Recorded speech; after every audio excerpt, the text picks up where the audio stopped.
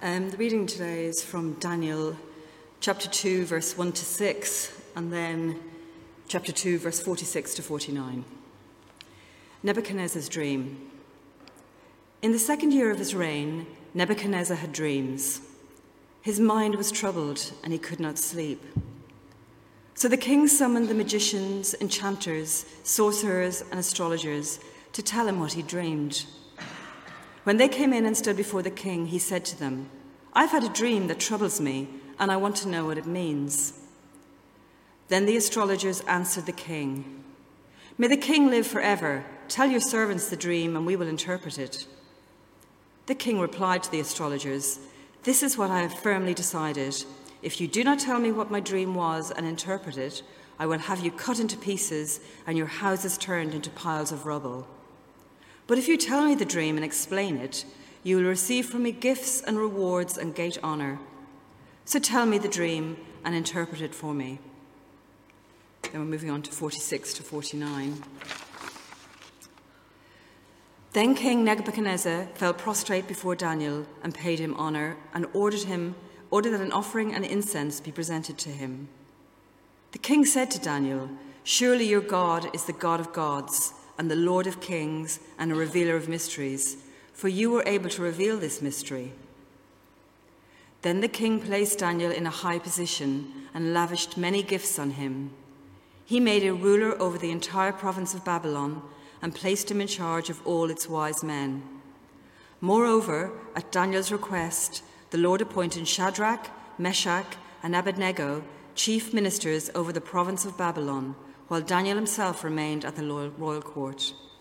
This is the Lord of the Lord. Will you fight? No! We will run! And we will live! Shame on you! This could be the greatest night of our lives. But you're gonna let it be the worst. And I guarantee a week won't go by in your life you won't regret walking out, letting them get the best of you. Well, I'm not going home. We've got too far! And I'm gonna stay right here and fight for this lost cause. A day may come when the courage of men fails, but it is not this day. The line must be drawn here. This far, no farther. I'm not saying it's gonna be easy. You're gonna work harder than you ever worked before. But that's fine, we'll just get tougher with it. If a person grits his teeth and shows real determination, failure is not an option. That's how winning is done. Believe me when I say we can break this army here. And win just one for the Gipper. But I say to you, what every warrior has known since the beginning of time. You've got to get mad. I mean plumb mad dog mean. If you would be free men, then you must fight to fulfill that promise. Let us cut out their living guts 1 inch at a time. And they will know what we can do! Let no man forget how menacing we are. We are lions. You're like a big bear, man. This is your time. Seize the day. Never surrender. Victory or death. That's the Chicago way. Who's with me? Clap! Clap! Don't let team die! Clap! All right, let's fly! And gentlemen in England, now a bed shall know my name is the Lord. When I tell our enemies that they may take our lives, but they'll never take our Independence Day.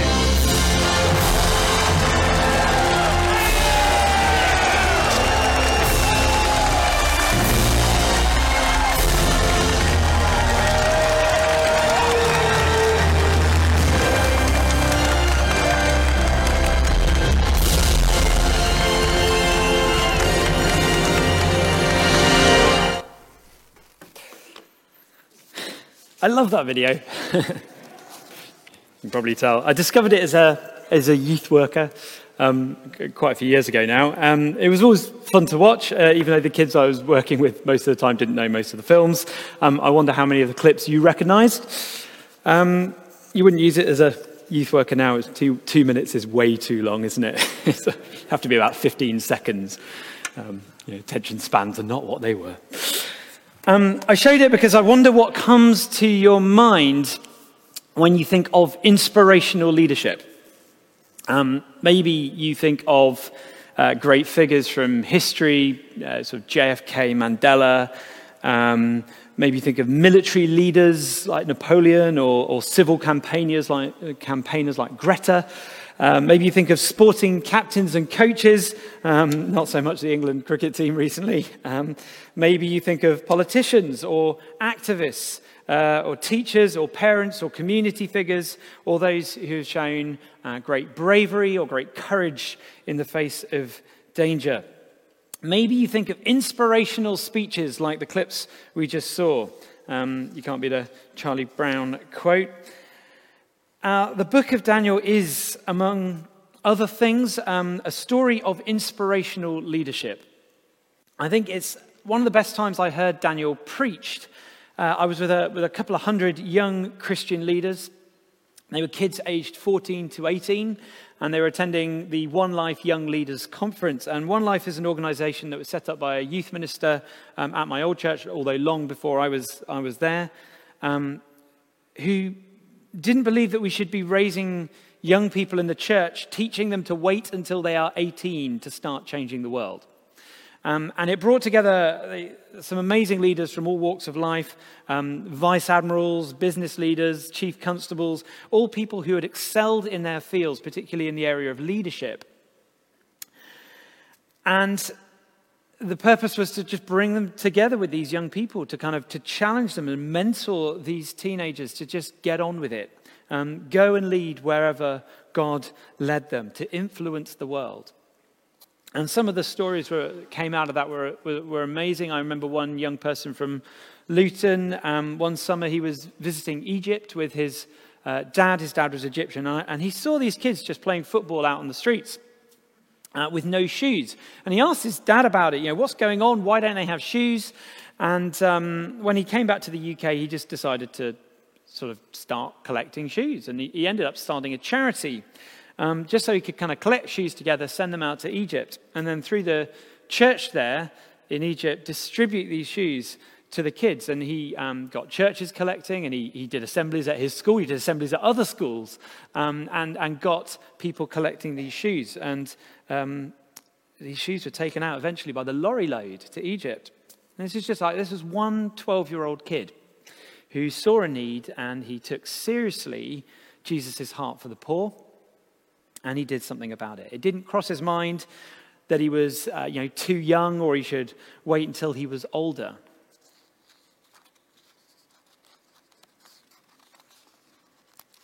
I'm going to miss a page. If I miss a page, it'll be a bit quicker, but it won't make any sense.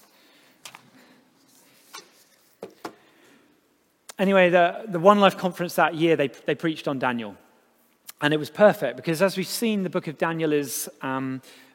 it's primarily a book about God's sovereignty, but the central characters are these four young Jewish men from the nobility, teenagers taken from their home in Israel into exile in Babylon, where they're stripped of their identity, they're enculturated into a pagan world, they're brought into the service of this tyrannical king, Nebuchadnezzar, who's legendary down the ages for his cruelty, I guess.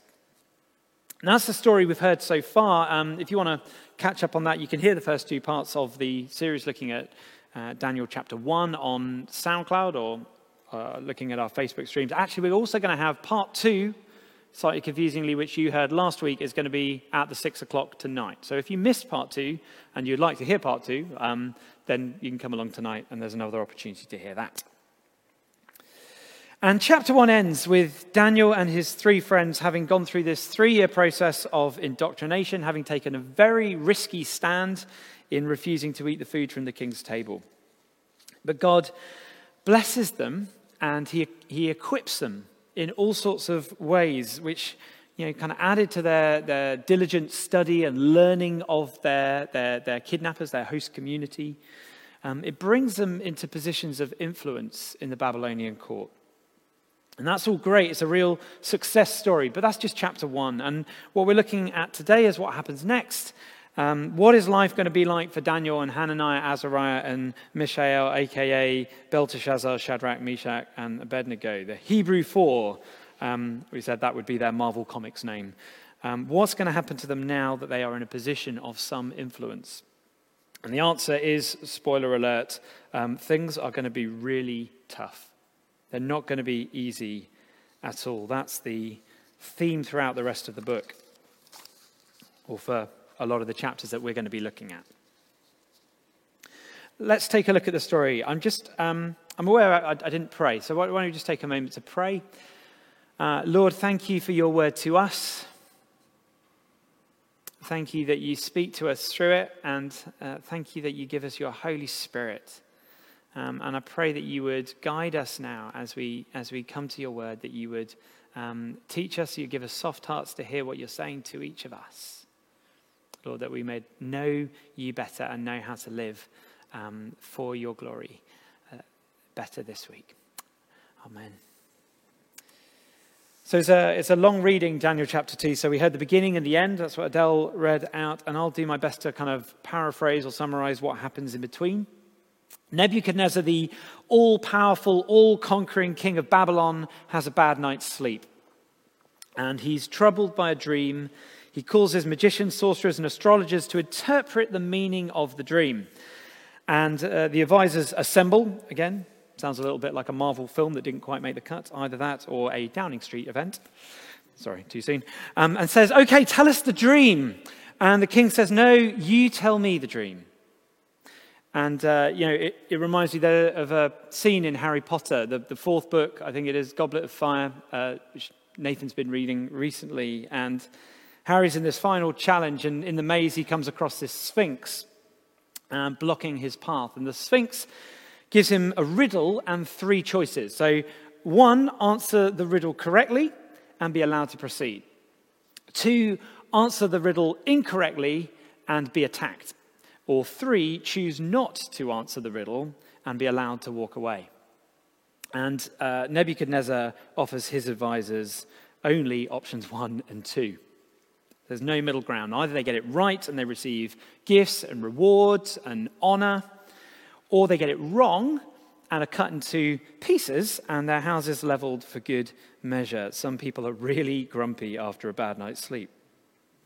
I guess it's sort of one way to check whether the advisors are the real deal or not.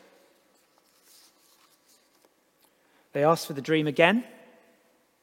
King calls them out for stalling, and he repeats his threats. And in despair, his advisors say this is verses 10 and 11. There is no one on earth who can do what the king asks. No king, however great and mighty, has ever asked such a thing of the magicians and enchanters or astrologers. What the king asks is too difficult. No one can reveal it to the king except the gods, and they do not live among humans. So Nebuchadnezzar says, okay, I'll tell you then. No, he doesn't. He orders their instant execution. These wise men are no good. Get rid. So Arioch, the commander of the guard, some translations call him the king's chief butcher. Hold that image in your mind. Heads off to carry out this command.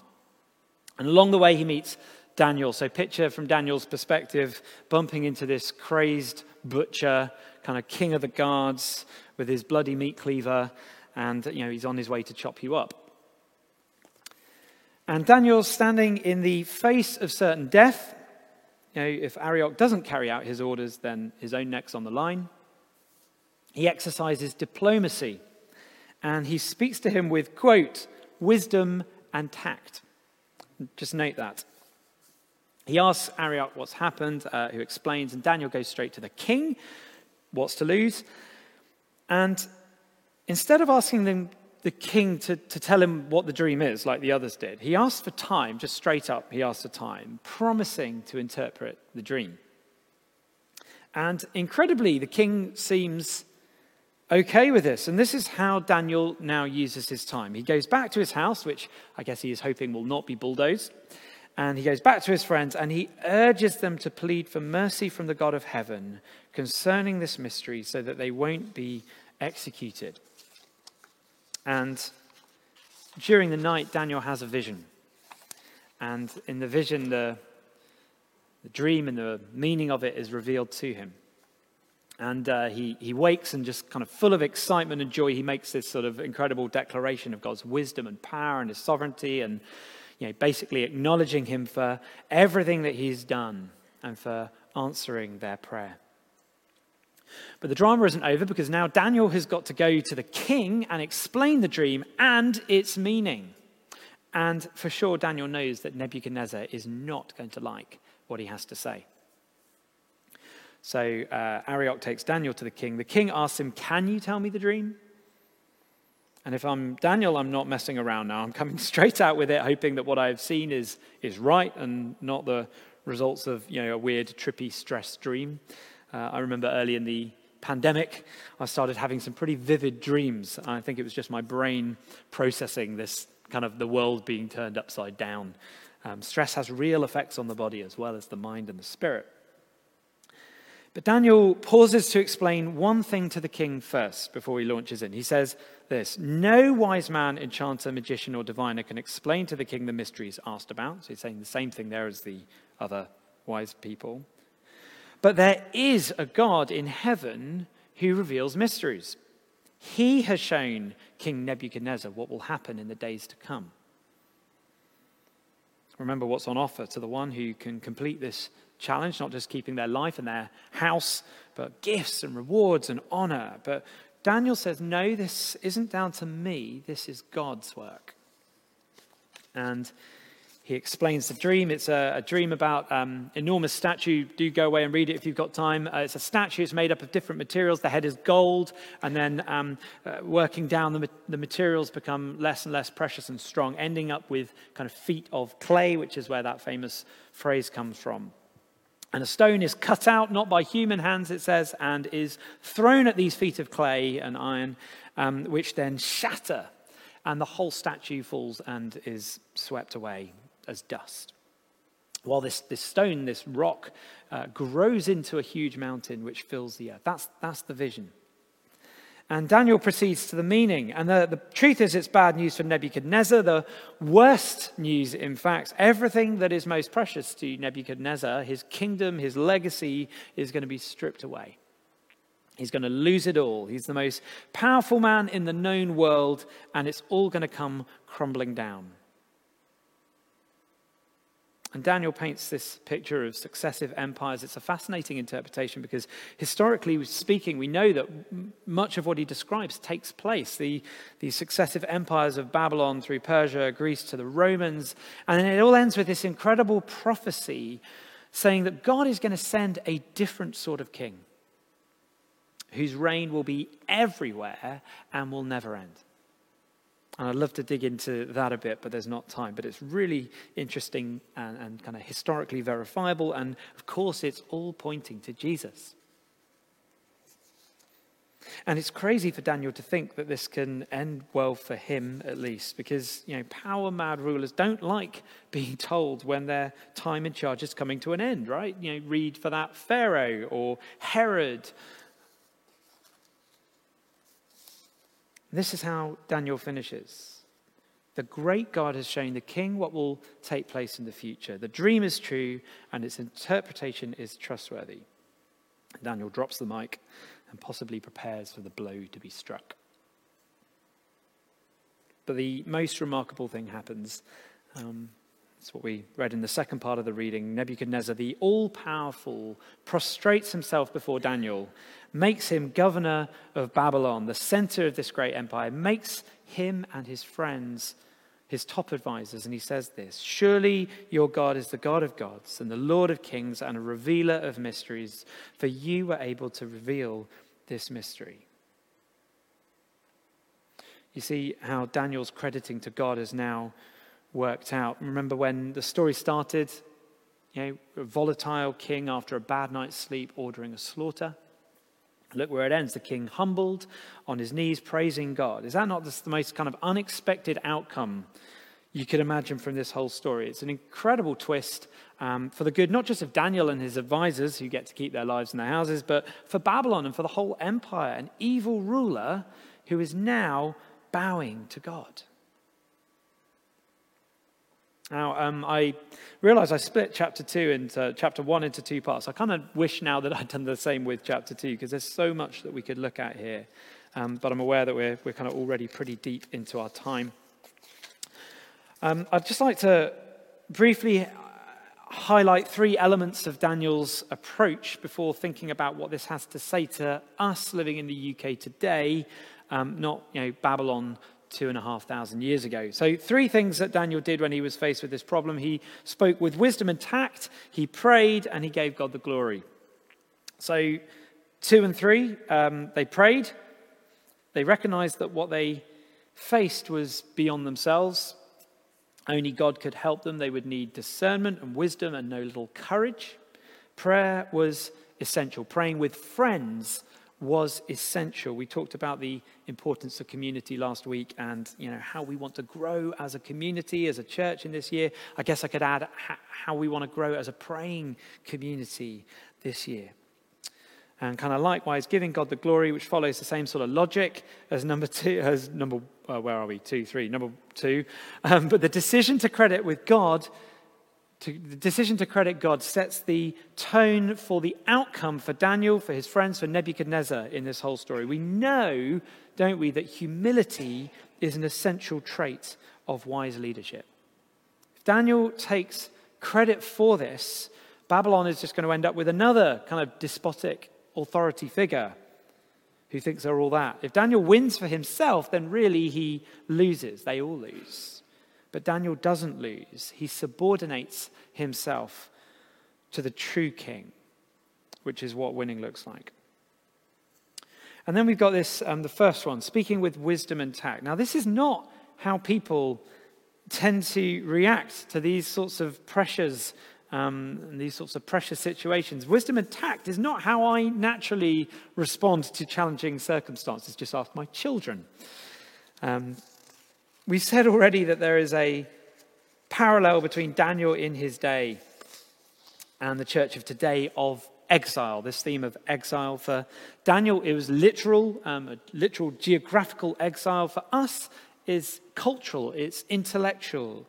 It's the language, exile is the language the New Testament uses to speak of the church in the world today, awaiting the return of Christ as strangers in a foreign land.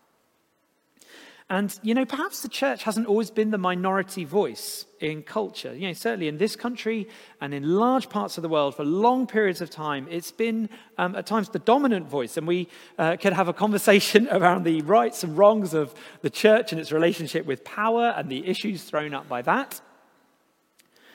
But I don't think you can deny today that Christians are a minority in this country, and I don't mean in a sort of any way sort of linked to, say, ethnicity or that kind of societal what box do you tick in the census sort of way. I mean people who believe that God is real, that he came to earth, he has a name, he's called Jesus, that he became one of us, that's Christmas, that he died and was buried and was raised, that's Easter, and he ascended into heaven, leaving his church behind to do the work of his kingdom until the day he returns and makes all things new, empowered by his Holy Spirit.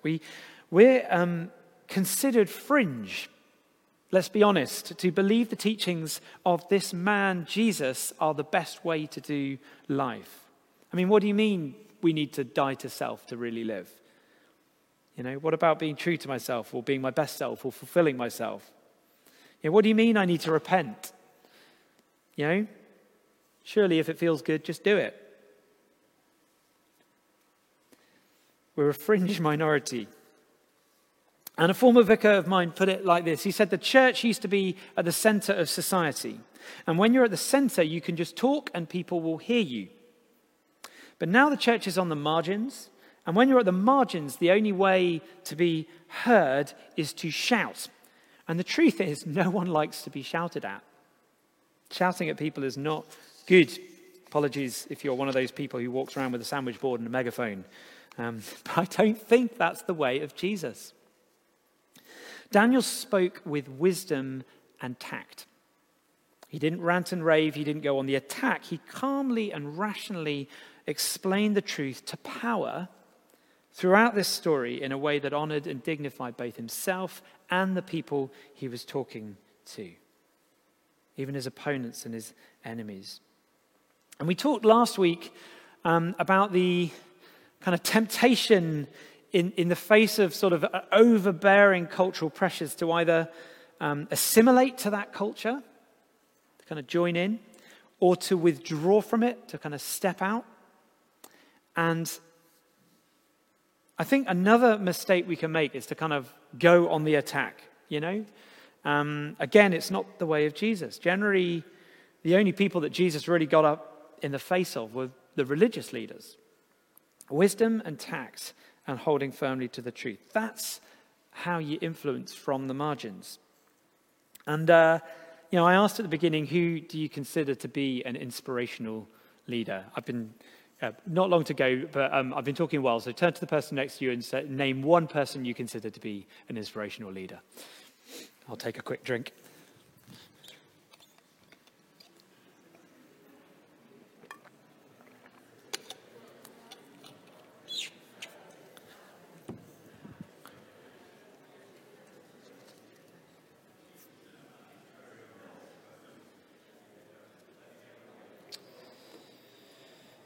Okay, so it'd be fun to go around with a microphone, but I'm not going to do that for now.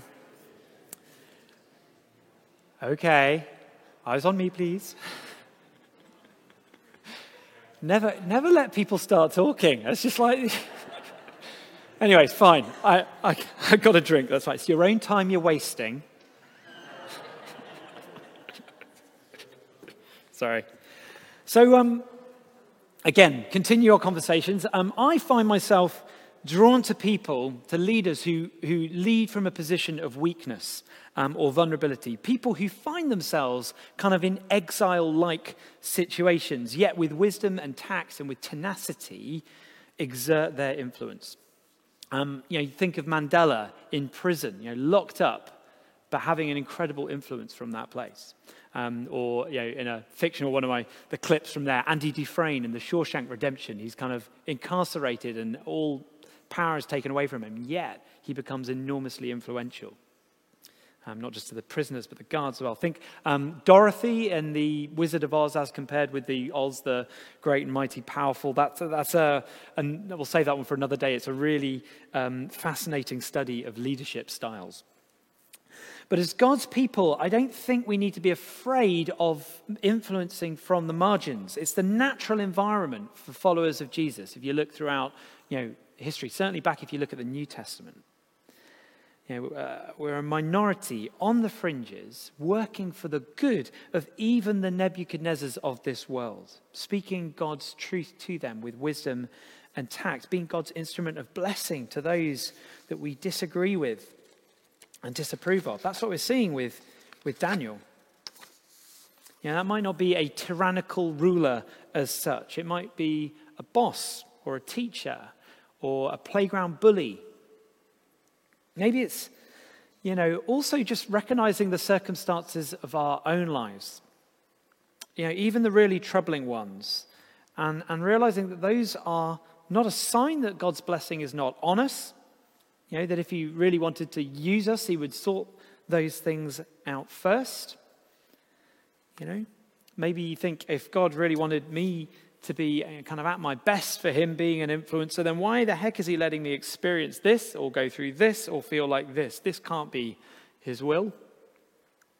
And God's will, of course, is a complicated question, but the book of Daniel teaches us this, that a group of teenage boys who have their lives destroyed, are kidnapped, exiled, indoctrinated, renamed, persecuted, threatened with death, they are right at the center of God's will for them. None of them were living their kind of first choice life. How much would they have chosen life to be different from how it was for them? But God, in his wisdom and his love, allowed them to be in this situation. And as a result, they changed a king and a culture. Don't underestimate how God wants to use you or is calling you to influence because of your fragility or the difficulty of your circumstances. I mentioned teenagers stepping up to lead at the start of this talk. The truth is God has always used teenagers. Think Daniel, think David, think Esther, think Mary, think the disciples probably, we think, and so on. God takes what the world thinks of as weak to shame the strong. He takes the foolish things of the world to shame the wise. For the record, I'm not saying that teenagers are foolish, but 2 Corinthians 4 verse 7 says this: we have this treasure in jars of clay to show that this all-surpassing power is from God and not from us. God gets the glory. God doesn't need strong people or brilliant people or whole people. It's great if you are those things. Sure, and he's working on that. He'll get there in the end. We'll get there in the end. But for now, he just needs jars of clay like you and me. In our mess, like Daniel, looking at our circumstances, or circumstances that are not of our choosing, way beyond our control. And just saying, Lord, I'm yours. I'm prepared to do your will, whatever the cost, to love my enemies, to bless those who persecute me, and stand in your truth with wisdom and tact, right? So much more I wanted to say, but it's time to come into land. Jess has been away for the last few days with some of her friends, which is wonderful. But left with my 3 boys. We went and had a boys' trip to Myrtle Avenue. If you don't know what Myrtle Avenue is, it's the road it's a bit of grass just before the end of the runway at Heathrow. And where you can stand under the planes just before they touch down. They love it, but at that range, landing seems very, very fast. So I'll attempt a very fast landing. So here's the application point for this week. Lead from wherever you are. I.e., not from where you wished you were or from where you think you should be. Lead from wherever you are. That's it, really. Each of us is somewhere. Each of us has influence, from the youngest to the oldest. We are all influencers. You may not be an advisor to the king. You might be. Leadership is simply recognizing whose lives you impact and then choosing what that impact, what you want that impact to be. To be an influencer in Jesus' kingdom is to choose to influence in his ways. And if you don't know what those are, then tell your preacher, because you should, and he should be telling you. So leadership for Jesus starts wherever you are today.